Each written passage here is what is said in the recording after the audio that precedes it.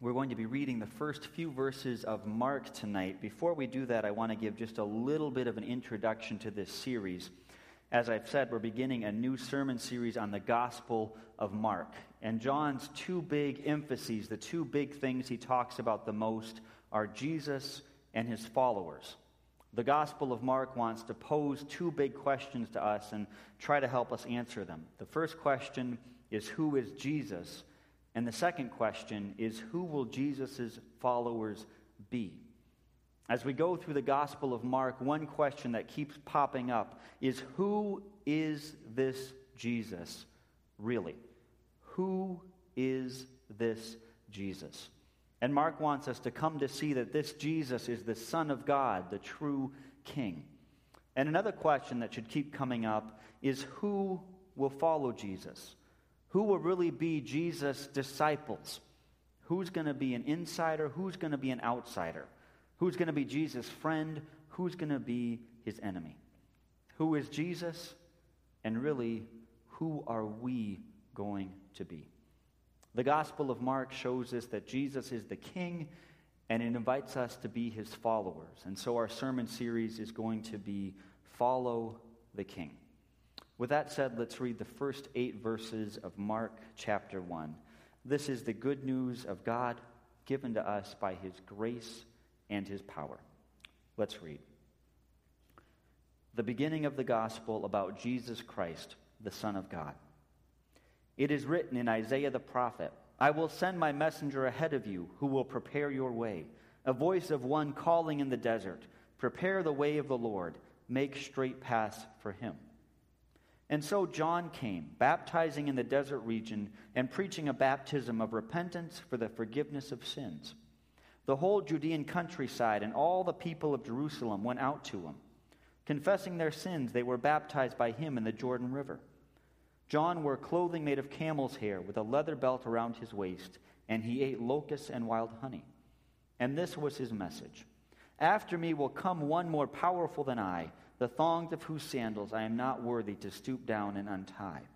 I baptize you with water, but he will baptize you with the Holy Spirit." This text has 3 main movements that we'll talk through tonight: expectation, repentance, and promise. Expectation, repentance, and promise. And we'll begin with expectation. So I really like to bike, and I do it as much as I can.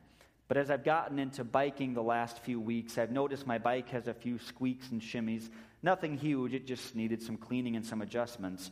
So a couple weeks ago, I ordered some stuff to do a tune-up on my bike. But we were out of town last weekend, so we put a hold on our mail. And somehow the package with my bike stuff, the stuff that I really wanted, got stuck. It had a guaranteed delivery date, but somehow it got mixed in with the rest of our mail. So the guaranteed delivery date passed, and it didn't come. And it didn't come. I kept checking the tracking details, and it just told me delayed, delayed, delayed. And then one day it told me delivered, and then an hour later it said again, delayed. Amazon's app really let me down that day, let me tell you.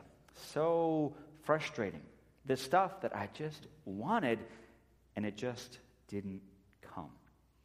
Most of us have had times in life like that you order a package or someone sends you something and you just want it to get there. You just want it to come, and it just doesn't come.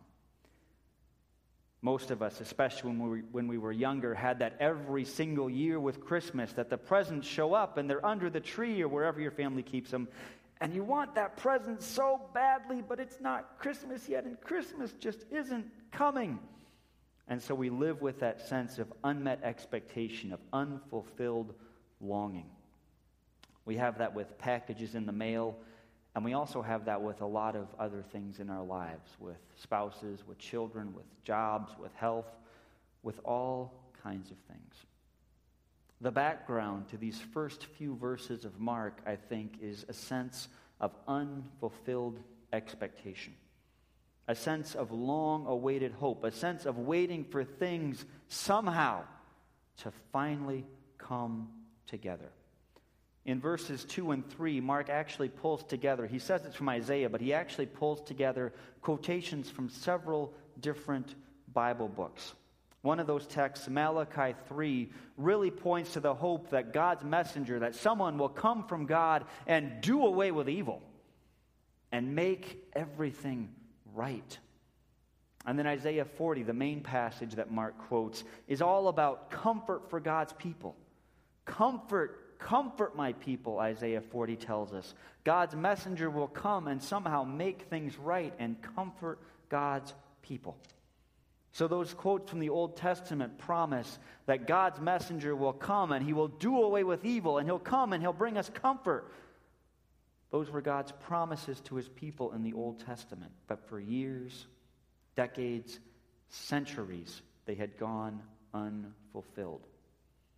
Now, when I first read through this first section of Mark here, I thought we should probably read that sense of unfulfilled expectation against the Jewish people's experience. These people who for centuries had looked forward to God's coming Messiah, who'd been trained and shaped by the Old Testament to look to the coming of God's promised one. But as it turns out, Mark actually wrote not to Jewish people, not to the insiders of the faith, not to people who'd been conditioned for centuries to be looking toward this one who would come from God. But Mark wrote to Gentiles. We can tell that because he translates a number of words in his gospel that Jewish people would have known, and he describes Jewish customs in a way you would never need to describe to someone who is actually part of that culture. So Mark is actually writing to Gentiles, to outsiders, to people who maybe didn't have a whole lot of experience of the Old Testament or of God's work over the years. So what Mark is doing here, I think, is tapping not exactly into the Old Testament longings that the Jewish people had been trained in for centuries, but into the deeper human longing for something more. People everywhere have this sense that life isn't right. They have this expectation that things should be better. They have this hope of something or someone more, of someone who will come and finally get rid of all the junk in this world, of someone who will come and finally make things right. So Mark is tapping into that unmet expectation, and I think he brings the Old Testament in to show how God has been at work over the centuries preparing the way. God has been at work the whole time to meet this expectation that people have deep, deep down. And Mark wants his audience to see that Jesus is God's answer to that expectation. Jesus is the one who fits the world's desire for someone more, for someone to come and make things right. Now, in one way, we're in a different place with this today. We've had these stories about Jesus for a couple thousand years. We can read through the book. We can see how Jesus fulfilled the promises of the Old Testament. That promised one has come. But in many ways, we're still in a place of unmet hopes and unfulfilled expectations. Whether you believe in Jesus or not, most people have all kinds of unresolved fears, heartaches, wonderings, doubts, hopes, longings, expectations. We all have these things in our lives that call out for an answer. I think we all live with the sense somehow that we want something more. And the beginning of Mark points us to that something more. Mark wants us again to come to Jesus with that expectancy, with that hope. Here in Jesus is the answer to the deepest questions of our hearts. Here in the Gospel of Mark, we find Jesus, the Son of God, who delivers us from our sin. And maybe we've forgotten that. Maybe following Jesus has become sort of humdrum, sort of routine, just something we do. Or maybe we're looking somewhere else. Maybe we're looking to someone or something else to address the deepest longings of our heart. And the Gospel of Mark here invites us to be refreshed in our expectation. It invites us again to look to Jesus Christ, the Son of God. this book invites us tonight to be refreshed, to be renewed, to be reminded that Jesus is the one that we all really, really need and the one that we really, really want, even if we don't always realize it. Whether we've just barely begun on this faith journey or whether we're a well-seasoned traveler, Mark invites us again to look to Jesus with expectation and hope. But as we do that, there's a roadblock. Yes, Jesus is the answer to our expectations. Yes, Jesus meets our deepest longings. But in some sense, to get to Jesus, we need to travel the road of repentance. And that's our second big point for tonight. Repentance. So alarm clocks and college students, a dangerous combination. Somehow all of my roommates and I in college were just not morning people, just not. So the usual routine was for someone's alarm to go off, and then this arm of judgment would come down and strike the thing with fury until it stopped sounding. One of my roommates actually got this whole almost Olympic swim routine that he had this stroke that he could swing, smash the alarm clock, get back underneath the covers, and go back to sleep without waking up. It was almost worth waking up just to watch him make that move.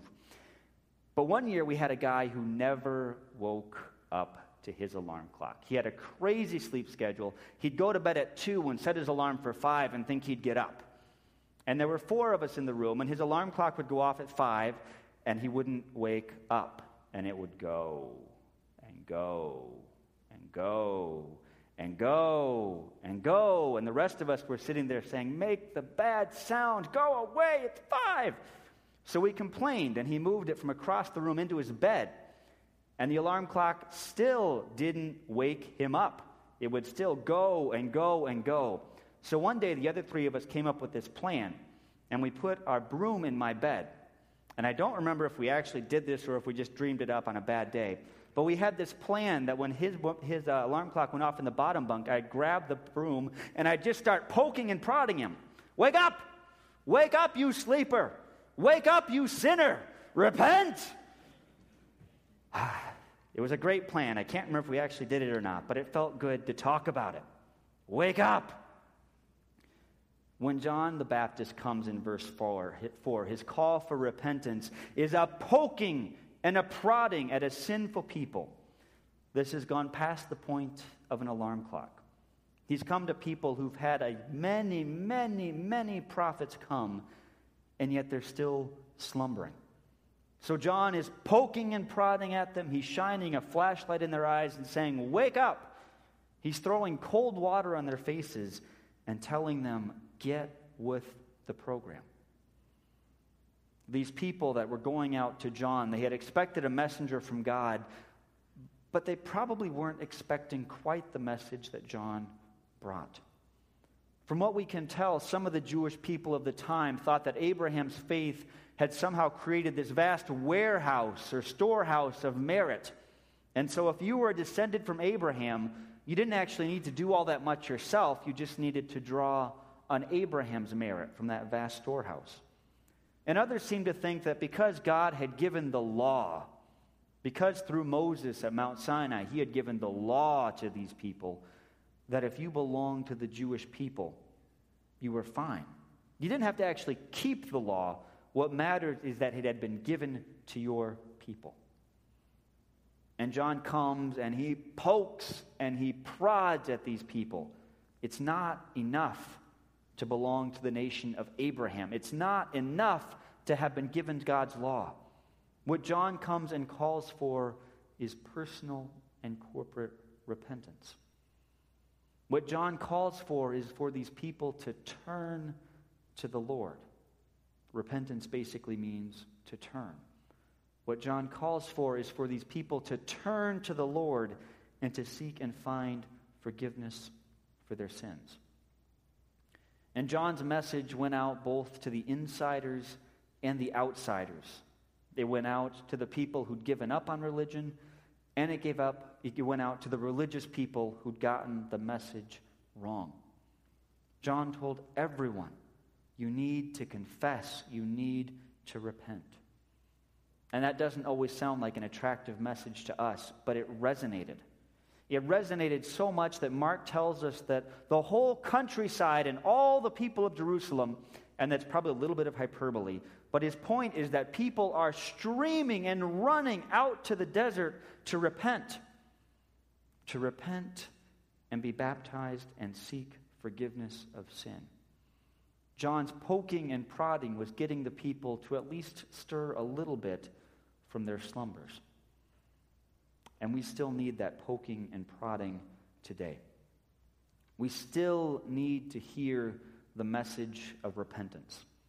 It's easy for us to look out at the world, read the news, and hear about all the brokenness out there and recognize that things are wrong in the world.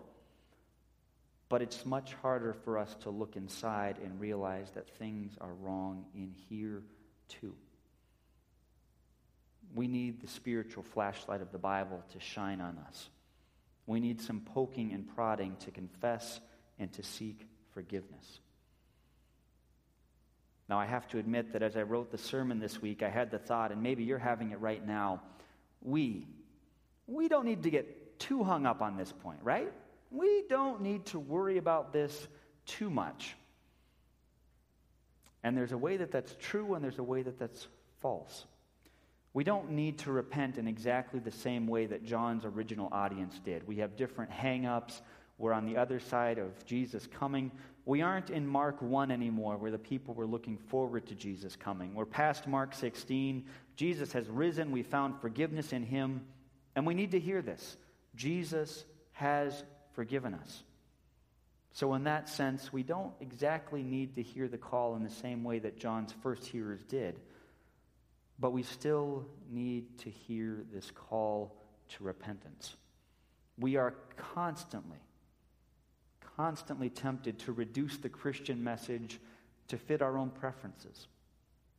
We are constantly tempted to change God's will around so that it fits with whatever we really want ourselves.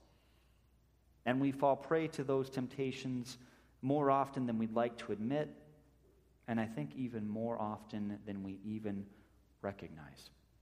So we still need to hear this call to repentance. Personally, corporately, continually, we need to hear this call to turn again to the Lord and to seek his mercy and grace. It is good for us. It's a good thing for us to do, and it is also a healthy thing for us to confess our sins and to find that we've been forgiven. Repentance is a route to freedom. And when we go to the Lord and we ask him to forgive us because of the work of Christ, we do find forgiveness. That's the reality of God's promises to us in Christ. And that brings us to our third point for tonight. Promise. Promise. In Christ, God has promised to save us. John's message in verses 7 and 8 is basically that God's promised one will come. And this promised one will bring God's power to bear on the life of his people. Everything that John did was provisional and preparatory. His baptism served to prepare people for what was coming next. His preaching was all about looking toward the coming Lord. In one way, we can read these first 8 verses or so of Mark as a summary of the Old Testament. God is at work preparing the way for the king to come. God's people are called to repent and seek forgiveness. God's people are called to look toward the one God has promised.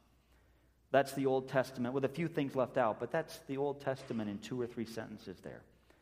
Expectation that God's promised one will come. As we come to the end of these first few verses, Mark wants us to be anticipating Jesus. He wants us to be thinking that this expectation and repentance is all about pointing us to Jesus. There's something that we do, it's a little bit of a mind game that we play when we read a favorite book over again, or we watch a favorite movie, or even we get together with family and we hear one of those family stories that Uncle Bob tells, that he tells every time we get together. And it's a good story.